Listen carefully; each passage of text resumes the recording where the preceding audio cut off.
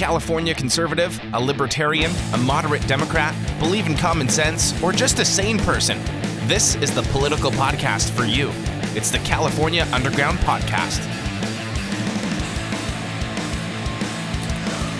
What's going on, everybody? Thank you for tuning in for another episode of the California Underground. My name's Phil, and obviously lots of things going on. I hope everyone's staying safe and healthy at home, even though at this point I'm pretty sure everyone is losing their damn mind because they've just gotten so frustrated. And we've been busy doing our part to help combat what is going on out there in all the lockdowns. And obviously we talked about last week with the legal letter that was sent out. I can confirm that it has gotten into the hands of Supervisor Jim Desmond, Supervisor Diane Jacobs, and Supervisor Greg Cox, who is the county chair. Diane Jacobs is the supervisor of District 2, which is all out east. Jim Desmond is up north, and he's been one who's been fighting for this probably the most out of anybody. And it's important that it got into his hands because I feel like he's probably the one person who could use it.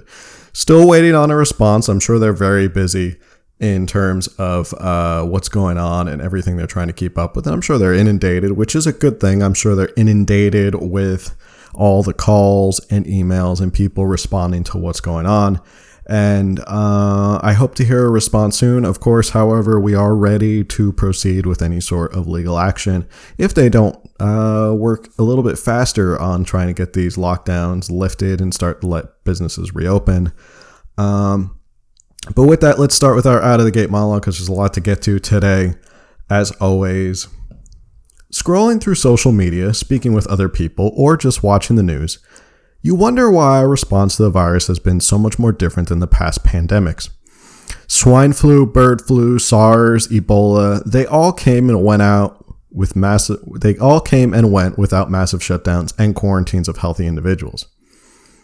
And it dawned on me the other day while I was standing in line at the local post office. Everyone in line was spaced out their appropriate 6 feet until another person walked in and asked to get by to their P.O. box. Now, the person in line could not move up because that would violate the 6 feet rule for the person in front of them. 6 feet back, and they would be violating my 6 feet radius.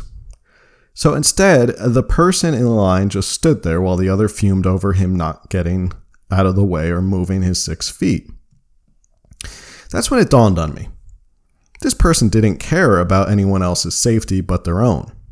As long as their safe space was protected, to hell with anyone else, they got theirs. In a world where we see college campuses setting up safe spaces for people where they can hide from dissenting points of view, it's becoming more and more common for these individuals to screech at people who invade their sacred safe spaces. This attitude has now permeated most of society.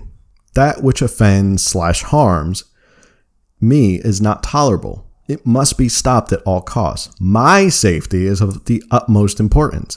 My fear that something bad might happen to me is more important than your lack of fear and willingness to take a risk.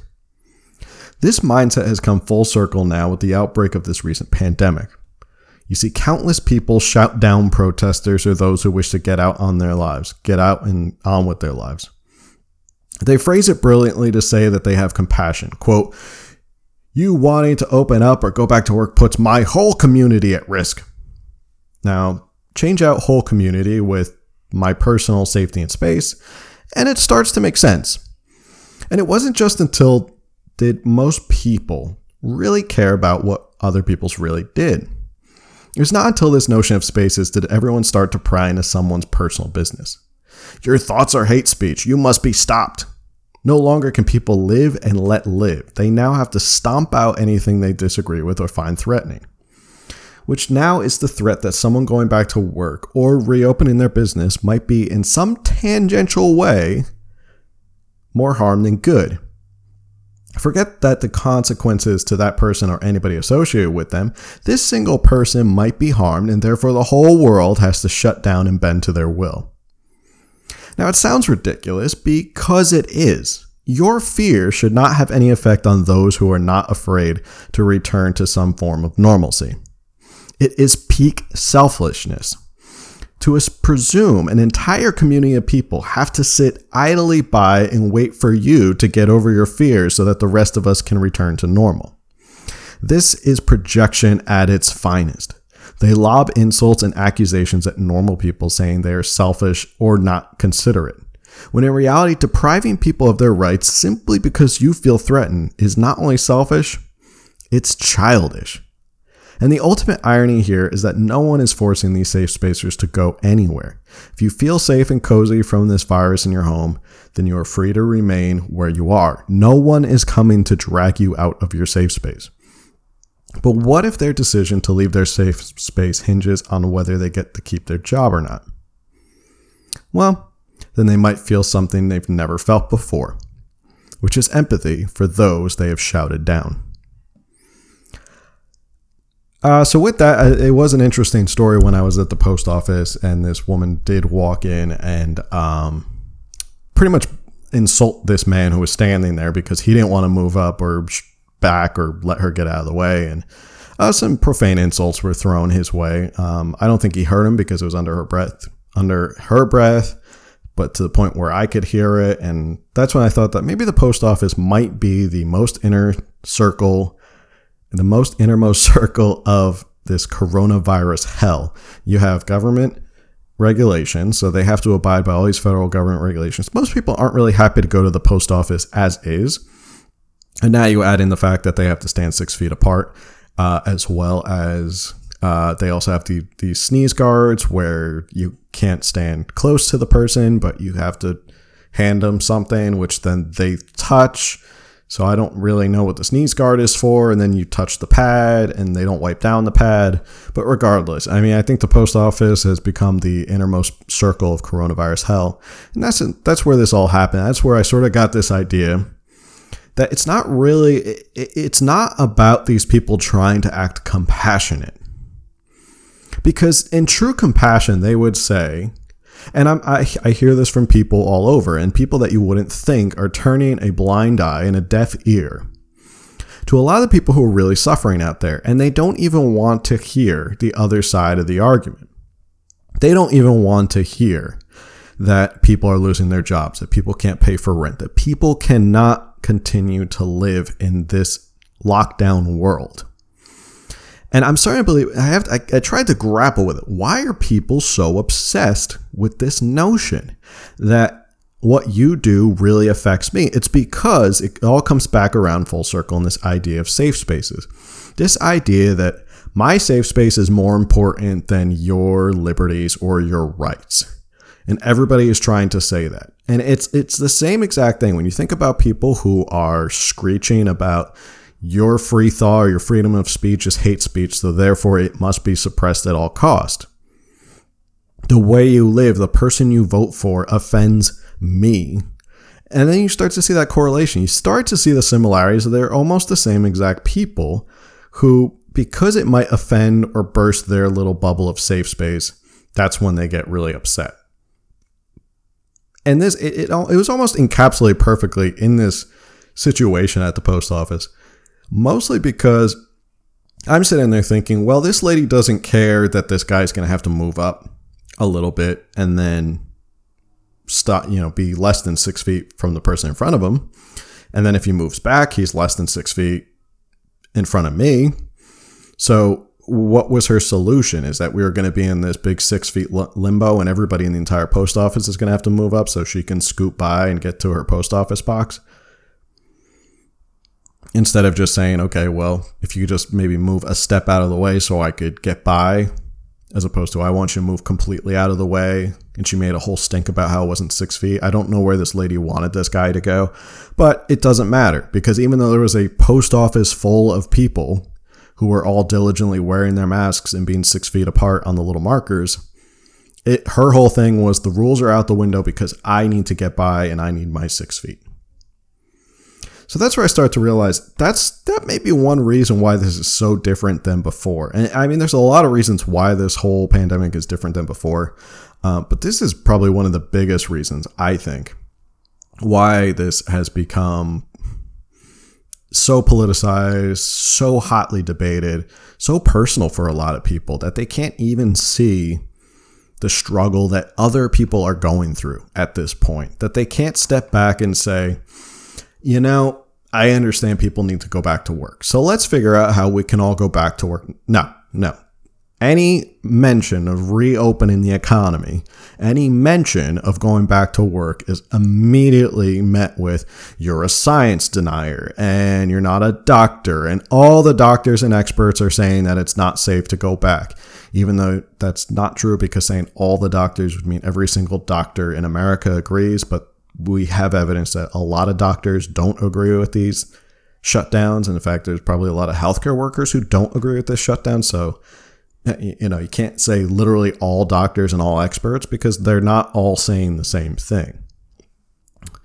And that's usually the argument, how it goes. You can see it on social media. You see it on, Nextdoor, which is basically Facebook for your local neighborhood. And if you ever want to get a kick or just get completely frustrated with the people who live in your neighborhood and find all the Karens and Bobs, you just go on Nextdoor. And that's where you're going to find all of them complaining and screeching about how somebody's not wearing a mask, or somebody wasn't 6 feet away from them, or someone didn't let them through at the post office. That's where you'll find all that stuff. But you see the same argument over and over and over again. Essentially that you can't even think about reopening because it's going to hurt me. And I don't want you going out to your job because you might potentially infect me. How that happens, they don't really seem to have an answer for how you reopening your business hurts them. But instead they couch it in this idea that, well, these experts over here say that it's dangerous to do so. Sure, but there's also experts over here who say it's not dangerous to do so and that we should probably get back to our normal lives.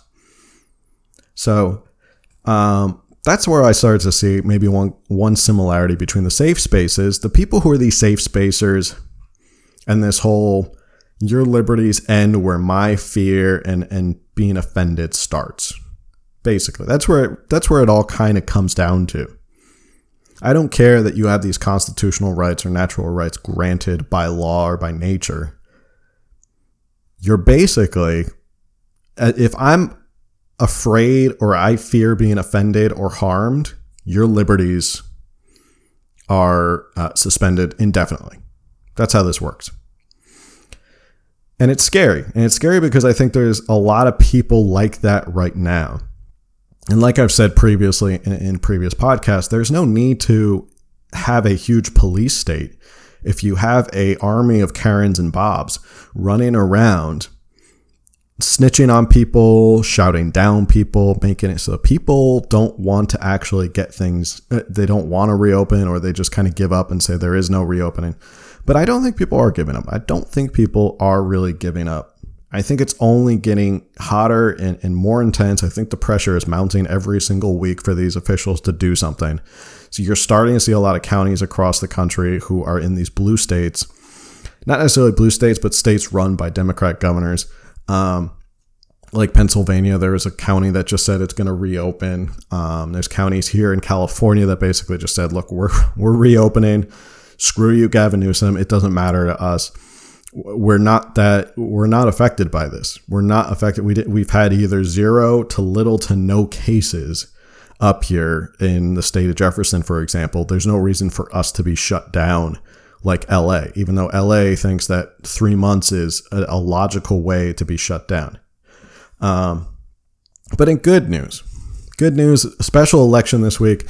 Mike Garcia was a fighter pilot. He won the California 25th. This was a big deal because of a couple of things. First, it's the first time a Republican has held this seat since 1998. 22 years this seat has gone being held by a Democrat. Basically a Democratic stronghold. As almost a sure thing as you can get. When you hold it for 2 decades, it's a pretty good Democratic stronghold. What's even bigger is that he won by around 10 to 11% on election night.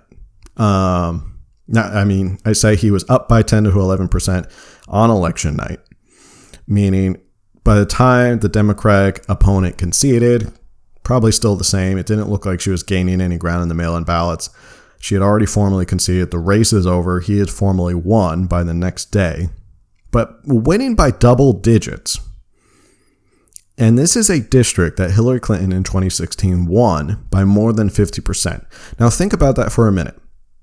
A Republican in California flipped a district that Hillary Clinton won with more than 50% of the vote in 2016, and this seat has been held by Democrats for 22 years. The last time a Republican held this seat, to give you context, kids who are in college right now were not born. 9/11 had not happened yet. Bill Clinton was still president. We were still listening to CDs. And I'm pretty sure the Backstreet Boys were just bursting on the scene. So to give you some idea of how far back this goes and how long ago a Republican has held this seat, it's been a long time.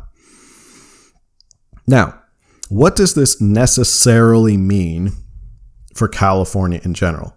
I'm excited, but at the same time, I'm also not breaking out the champagne and saying there's a red wave coming. It's very encouraging to see a Republican win in such a strong Democratic hold. And people will say it's because of the special election, or maybe Katie Hill was so offensive that maybe people turned out. But this is a different time. Something is going on here. And I think this might be a good time for Republicans in California. If there's ever a chance for conservatives and Republicans to get their message out. Now, mind you, just by numbers, if you add independents and Republicans together, they outnumber registered Democratic voters. And I'm not saying Republicans have to get every single independent, because they're not going to get every single independent. Now is the time that Republicans need to start making inroads on these people who are in the middle or independent. You have to strike while the iron is hot, because right now people are feeling as if their liberties have been infringed upon. And a lot of people who may have been sitting on the sideline, who didn't vote, who didn't care, this may be the breaking point to get people to wake up. And I'm not saying that we're going to throw everyone out. But if you can make inroads here and there, can you take Orange County back to be a Republican stronghold again? Can you take more parts of San Diego back to make it a Republican stronghold? Can you start to take spots here and there and start putting pressure on the Democrats? Possibly. It wasn't that long ago we had a Republican gubernatorial candidate, even though I've numerous times have lambasted him for being a feckless loser who didn't do what he was supposed to do and never took Gavin Newsom to task and basically just handed the governorship to Gavin Newsom. If there was anyone who fights more on Fox News or runs to Fox News to show what a tough guy he is, it's John Cox. But he could never fight in the governor's race for some odd reason. It was incredible how weak he was. He agreed to phone-in debates and all these awful things. He never put Gavin Newsom's feet to the fire. He campaigned in strong Republican districts that didn't really matter. Yeah, okay, if you're going to campaign in places like Stockton or Central Valley, like, you already know that you're going to carry those little areas. A good Republican governor has to be able to go into the cities and start to take some of those voters back. So it is a good sign. It's a good sign, and I don't want to get too ahead of ourselves, though. Mike Garcia is he sounds like a good candidate. I don't know too much about him. He was a former fighter pilot, which is always exciting. It's always good on the advertising. It's always good on the bill that you see a former fighter pilot. That always resounds well with conservatives. But the fact that he won in such a strong Democratic district should be a good lesson for the California GOP to say we can actually start flipping some of these districts. We're not going to turn the whole state red. We're not going to turn into Texas overnight. But if more people start waking up because of what is going on in the state, the frustration with Gavin Newsom, to say, and people, maybe this is the thing that really wakes people up to what Gavin Newsom is doing. And he's tried to play this balanced approach as best as possible. But at the same time, it's not coming off as a balanced approach. It's coming off as I'm being overly abundantly cautious because of a death rate that is less than 1% here in California. And even though most of it is really concentrated in LA County, the rest of the state basically has to abide by LA County rules. And then it doesn't help when he runs to Instagram or Twitter and starts tweeting about how we need $1 trillion in bailout money, which is conveniently the amount of money that Gavin Newsom needs to help fund the unfunded pension liabilities, because that's how much we are in debt to pension liabilities, is $1 trillion. So regardless of that, this may be the tipping point for some progress here in California. I'm not saying it's going to flip overnight. The fight is we're if this is basically the beginning of the fight, this is like climbing Mount Everest, and we've just walked up the first 50 feet of Mount Everest. We still got a long way to go. There's a lot of work to be done, but there's been more activism, more enthusiasm, more excitement for people in this state to get back to conservative values, to get back to an idea of a limited state government, a smaller state government, because they see the effects of a large state government run by someone who does not appreciate the legislature, does not appreciate the judiciary. He thinks he is king and God all in one. He can go out and spend $1 billion on faulty masks and think that's okay. Even though the federal government stepped in and said, well, you can't buy $1 billion worth of masks from China because that's right now we're not on good terms with them. But that's basically where we're at right now. And there is hope. There is hope for the future. There's a lot of work to be done. There's a lot of enthusiasm right now.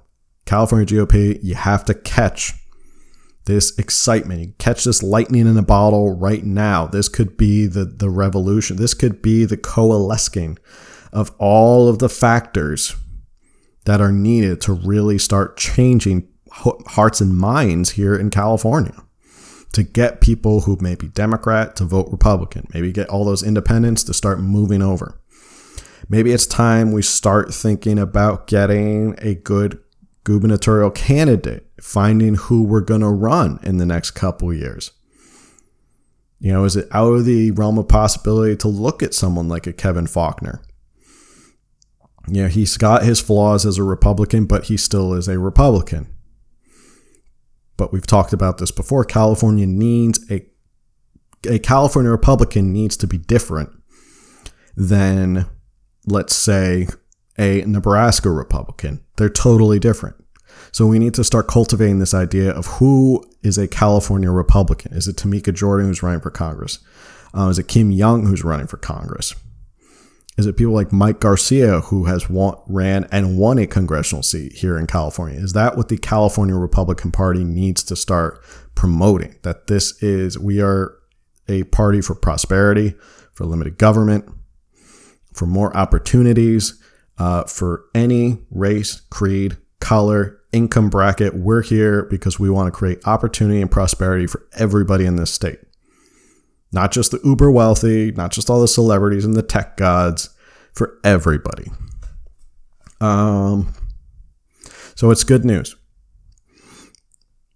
Went a little longer on that than I wanted to, but it's important. So the other news that came out this week that a lot of people have been contacting me about is the ruling in Wisconsin. I'm going to want to play a little audio clip for you as well of one of the justices.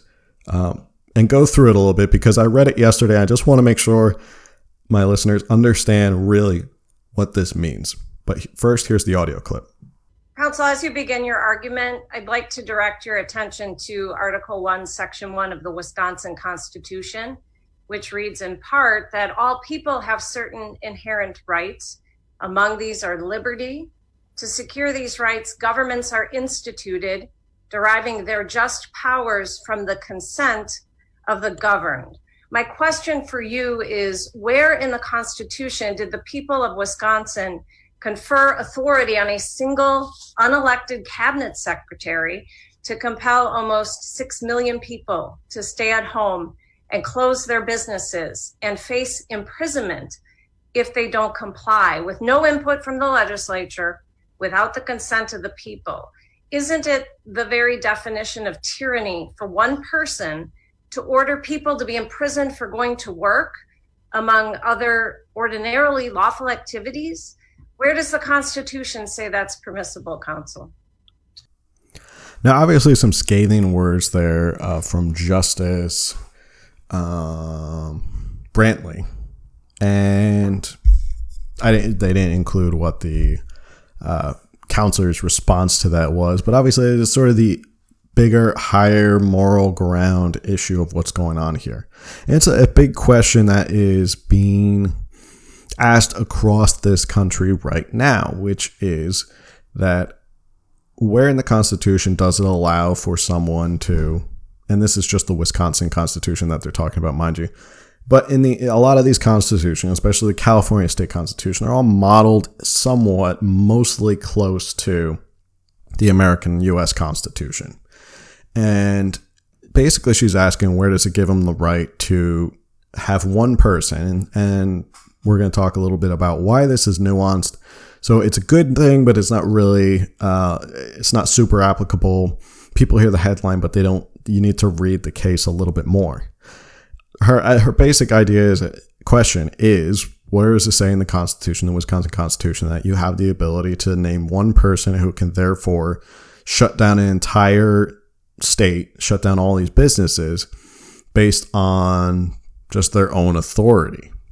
And that's what you're seeing across a lot of counties here in California, especially in LA, where the LA County public health person comes out and says, we're going to be closed for another 3 months without any explanation as to why, without any explanation as to how the county is going to recover after being locked down for almost 5 months.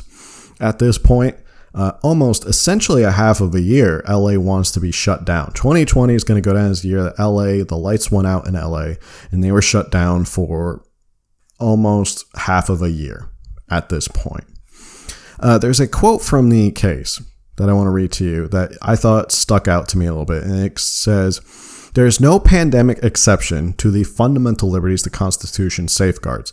Indeed, the individual rights secured by the Constitution do not disappear during a public health crisis.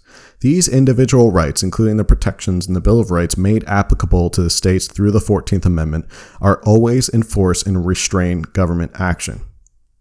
So again, it's going back to that same question that Justice Brantley had, which is, where does it say in the Constitution that if a pandemic comes along, a virus comes along, we get to throw everything out? There's a lot of these questions are floating around right now. I want to talk a little bit about the Takings Clause as well, which I sat in on a Federal Society phone conference today talking about the Takings Clause and cases under the Takings Clause and basically what the Takings Clause is. So the thing I want to distinguish here about the Wisconsin ruling, while it is good and it looks good because obviously everyone thinks, if the Wisconsin Supreme Court says it's unconstitutional, then obviously it can start to spread across the country like wildfire. Yes and no. They make big constitutional arguments. They make big, huge, overarching arguments in their statements, but really the case came down to one thing, and that is the fact that this DHS secretary, I'm assuming it's the Department of Health Services secretary, and she's only appointed at this point an acting secretary. She's not even the fully confirmed secretary. The issue came about because in the rulemaking procedure in Wisconsin, under their statutes, a person cannot make a rule. She didn't follow the right rulemaking procedures as an administrator in the executive branch of Wisconsin, and therefore that's why it's struck down, because she did not follow the rules. It also goes to say that the reason that there are provisions in place, and this is maybe where the argument can be adapted to states across the country, including here in California, is that the state, you have these officials who are appointed by the executive, correct? They're not elected necessarily. I mean, yes, you elect the executive who then appoints all these people. And they are starting to make rules through their admin administrations or their agencies. And it's effectively being treated like law, which abrogates the responsibility of the legislature to actually have to make laws. And in a bigger picture, this is a problem. We see this with Congress right now. Congress does not pass specific laws anymore because what they do, and this is really what has created what a lot of people are calling the fourth branch of the American government, is the administrative state. And the administrative state is basically, they make a law, and Congress has power to delegate some of their authority to agencies to kind of fill in the blanks. So a law will be written in a very broad manner, but then the law is handed off to these agencies, and the agencies come up with rules and regulations, and those are the specific things you have to follow because that's where it comes from. And it has the backing of the executive branch. So in this particular case, the Wisconsin Supreme Court had a problem with this one particular person making what is essentially law. Their reasoning was that yes, there is a emergency measure in place, an emergency exception in place, if there is a pandemic or a public health crisis, as there is here in San Diego. And it's probably the same all over California. But I just know here in San Diego, the health official or the health officer has that right. If there is a public health issue, they can start to enact what is necessary to prevent and protect the public. But effectively, what this person has done, this agent, has made a rule that is so overbroad it has effectively become law. And you cannot legislate from her position. And the emergency provision was really only granted, and it's been granted all over the country, to be able to efficiently respond to emergency situations like this. And in the beginning, they conceded that, yes, in the beginning, when we did not know what was going on, when we didn't know how bad this was going to be, when the initial projections were that 2 million people were going to die from this, hundreds of thousands were going to be infected, that this was going to absolutely decimate and just take an enormous amount of human life, that at that point, a health officer can step in and say, because of public health, we need to step in and issue these emergency orders. Because the belief was that you cannot wait for legislatures to postulate or make these decisions on their own, because it would take too long in the face of emergencies like this. However, at this point, we are now, 2 months, 8 weeks into a pandemic. You cannot continue to make more emergency orders that effectively act as emergency orders as we continue to learn more about this virus. And that at this point, legislatures would have had the opportunity to come up with laws and what to do. And so abrogating or giving away that authority from the legislature is effectively what they're arguing. And I'm not a Wisconsin constitutional scholar, but I'm sure it's all the same anyway, is that you can't just have the legislature say, okay, agencies, you make all the rules and the laws, and we're just going to sit back. That's not the role of the legislature. So how does that apply really here in San Diego? It's basically the same thing. And here in San Diego, you have these rules that allow the public health officers to enact certain rules to, and this is from California law, to protect human health. What is necessary and what may be necessary. Now, the language is important. May be necessary, not shall be necessary. May be necessary. And the authority granted in that statute is probably what is going to really come up in a lot of lawsuits. What is necessary? Is it necessary? And this is part of the letter that we wrote. Is it necessary to quarantine all healthy individuals and shut down all these businesses for a virus that we now know a lot more about? We know the death rate and the mortality rate is a lot lower than we originally expected. There's probably thousands of people walking around who had it, and it was so mild that it passed through their body without so much as a sniffle or a cough. So at this point, is there a necessary reason for more of these emergency orders? And based on, if I'm reading this correctly, Wisconsin is basically saying there is no reason to continue having these emergency orders from these agencies. That your authority to run emergency orders effectively ends when it's gone on long enough that the legislature could have decided on their own whether to implement some sort of law or something. And that's what I think is really the case here. That you have someone like Dr. Wooten here in San Diego who continues to make, and for the same effect up in LA, they continue to make these emergency orders. An emergency order this, emergency order that. Well, at this point, 2 months ago, there was a big difference between what we knew then to what we know now. We know now the stats. We know now the mortality rate. We know now a lot more about this virus and how deadly it is. And to continue abdicating and letting these public health officials do this on their own, is it constitutional? Or are they overstepping their boundaries? So I don't know how the logic itself is applicable to California in a broader sense. Is the law case precedent necessarily for California? No, it's not case precedent for California. It's persuasive. What they would call is persuasive law. And by that, I mean, it's not binding law. So there's a difference between persuasive law and binding law. Binding law is when it is from a court of higher authority. So if the California Supreme Court ruled something, all the courts below it are then bound by that ruling, and they have to follow that. It's case precedent. They have to follow what the California Supreme Court rules, or for that matter, any court higher than them. Superior courts have to follow anything from the Court of Appeals, and that's how we keep case precedent, and that's how we keep things consistent. Wisconsin Supreme Court is not binding on California, but it is persuasive. So you can add it to a lawsuit and say, this is what they said in Wisconsin.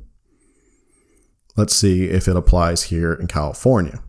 So with that, I just want to explain really the nuances of the Wisconsin lawsuit and how it relates to here in California. The next thing I want to talk about real quickly is this idea of the takings clause.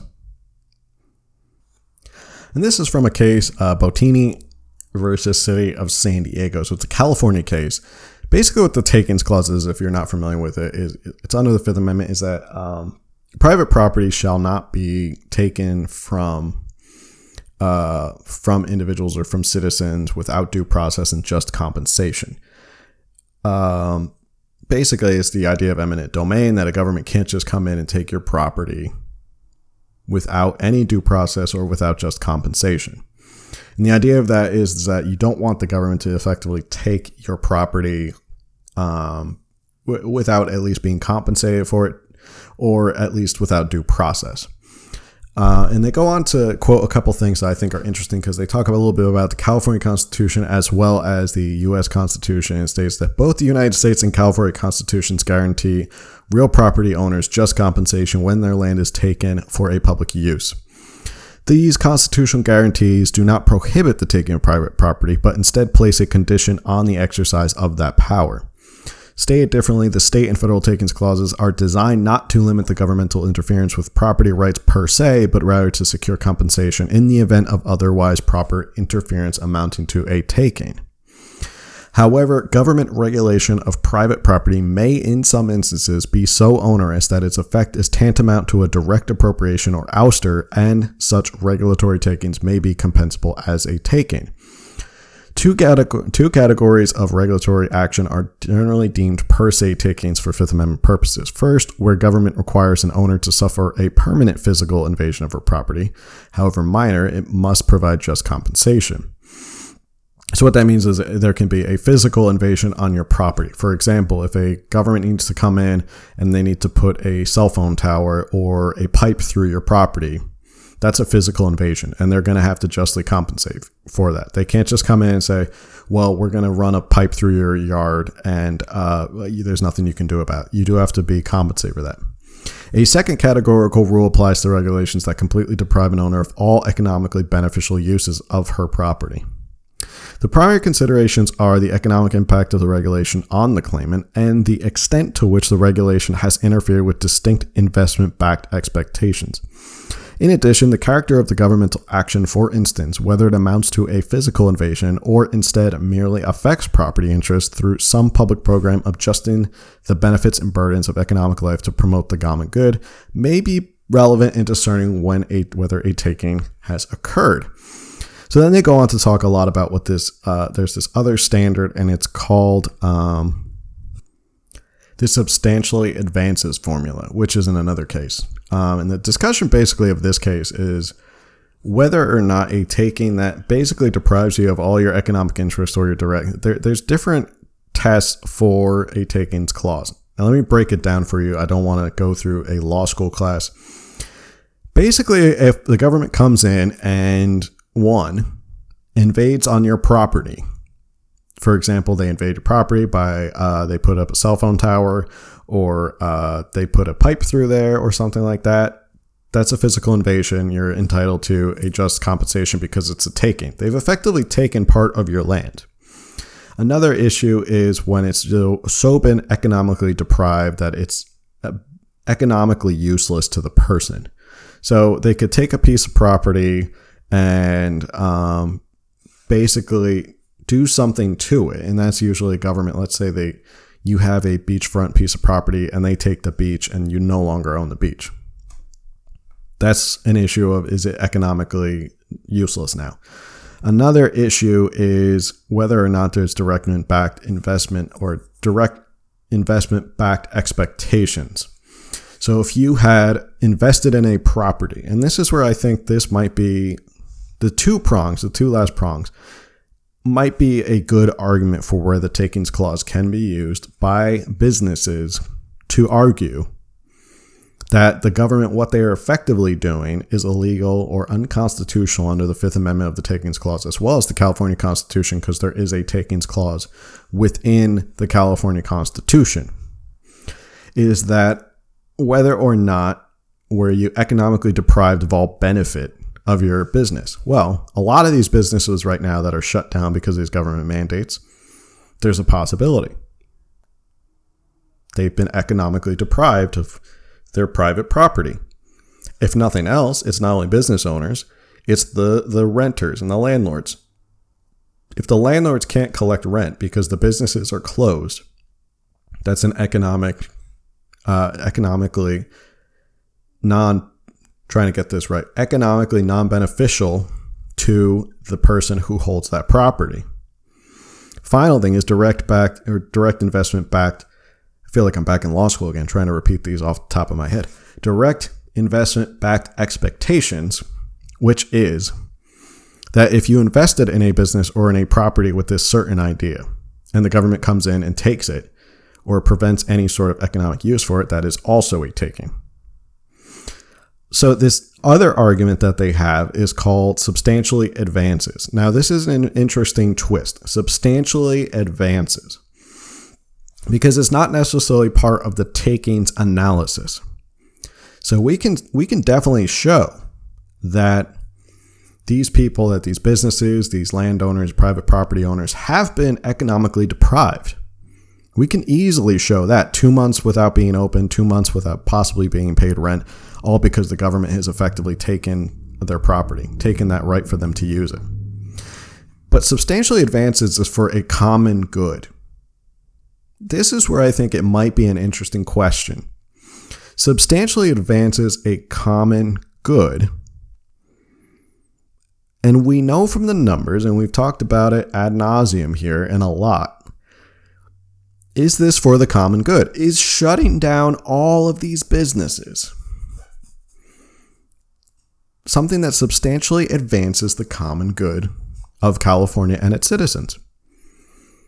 And I know probably most people who listen to this are probably going to say, no, this does not substantially advance the common good. If the common good is to prevent the spread of a disease that we now know has less than a 1% mortality rate of those who get it, is shutting down the entire economy and preventing anybody from going anywhere or going to patron any business, anything that substantially advances it. It may overshoot the target by a lot, but it doesn't substantially advance that goal. It's an interesting argument, and I want to talk about because a lot of business owners have been asking me, what is the repercussions of the government basically shutting me down and making it so I can't make a living or earn anything because of all these shutdowns? And there might be an argument in there. And we're in uncharted waters. So this could be new law. This could be new case law in the sense that you'd have to look at the intent. You'd have to look at why the Takings Clause was added to the Constitution. I think you'd have to go back to a real strong originalist idea of why was the Takings Clause first put in? Was it to prevent the government from confiscating private property? Because the whole idea of America and the American dream is that you can have private property, and that they didn't want to dissuade people from opening businesses or buying private property. Is there an intent there? There could be an interesting argument. While there is case law, I think we're in uncharted waters, and I think there may be a compelling argument. I would say, indeed, if we work towards legal action against the county or anything like that, if my firm works towards legal action against the county, that's an argument I'm going to actually think about and craft in such a way that is the Takings Clause, are these businesses basically being deprived of their business and their economic benefit without due process, without justification? And the final thing I want to lead you with, and this is from the California Constitution, because I like to inform you of the California Constitution as well as the U.S. Constitution. Indeed, it has been long recognized the purpose of Section 19 of Article 1 of the California Constitution, as well as the purpose of the Takings Clause of the Fifth Amendment to the United States Constitution, is to ensure that individual property owners are not compelled to bear burdens or incur costs that, in fairness and justice, should be borne by the public at large. So I'll leave you with that quote. There is an article I wanted to get to, and I will post it in the show notes. It is a good article. It is from American Greatness, and it says California is ready to get rid of Gavin Newsom. Maybe I'll do a video on Instagram this week to kind of review it because I think it's an excellent article. But this was a good episode because I want to really dive into a lot of this case law. If you like this type of analysis, if you like this legal analysis, because it's no secret at this point that I am an attorney here in California, that I work on this stuff, that I do geek out on this constitutional law stuff. If you think that this stuff is interesting, you can please let me know. Again, I've said this before and I'll keep saying it over and over and over again. This show is not to be my soapbox. This is not to be me standing up on my own soapbox saying, these are my thoughts, and I want everyone to listen. I want people to use this as a vehicle to share thoughts, to share ideas, to let people know that there are people out there who think like you, who agree with you. I want to hear your questions. I want to hear what you have to say. It could be questions. It could be thoughts, whether you want me to respond to it, whether or not. That's the point of this show, is not to just be a soapbox. It's to be a soapbox for everybody, not just for me. And I want people to use it that way, and use this show as that platform for them. And with that, I want to end. Stay safe, everybody. Stay healthy out there. Remember, follow me on Instagram. That's usually the place where I do the most activity. I do a lot of videos just talking about articles, posting random thoughts. Of course, funny memes, because we live in a meme culture right now. Also, if you want to email a question into the show, californiaunderground@protonmail.com. You want to contact me or anything like that, californiaunderground@protonmail.com. If you want to send in a voice message, and let me explain this. Everyone says, well, what's a voice message? Well, imagine you want to call into a talk show, like you want to call into Sean Hannity or Rush Limbaugh or Mark Levin or Andrew, any of those guys. You want to call into those shows and be on the radio. You can call in to this podcast. You can call in by going to anchor.fm/California Underground. There is a button for message. you can use your phone and just record a call. And it's nice because, one, you're not on the spot. You don't have to worry about being on the spot on live radio. You can re-record. You don't like it, that's fine. You can take it down. You can say, okay, well, let me try it again. You get multiple chances to get your question exactly right, exactly how you want it. So it's like you calling into the show. I've had a couple callers, and it's a lot of fun when I get to hear people. I get to hear their voices and incorporate them into the show. So I'd love to hear more of that. And finally, just make sure you subscribe, review, and share with other people, because the more this is shared, the more people can get to know about this, the more people can engage in this, the more people can be a part of what this movement is. Who knows what this movement is? Like I said, maybe this is the time, maybe this is the perfect coalescing of all of these factors, between the lockdowns, between Gavin Newsom, between Mike Garcia flipping the district from blue to red. Maybe we've hit that tipping point where conservatives and independents and, even common sense Democrats, I'll give it to common sense Democrats out there who are just, they're not crazy leftists who want to shove progressive ideals down your throat. They're just common sense Democrats. Maybe it's a time we can all start to work together to kind of push back on all this tyranny and what the left is doing here, and work together. So with that, stay safe, stay healthy, and I will see you on the next one. Later.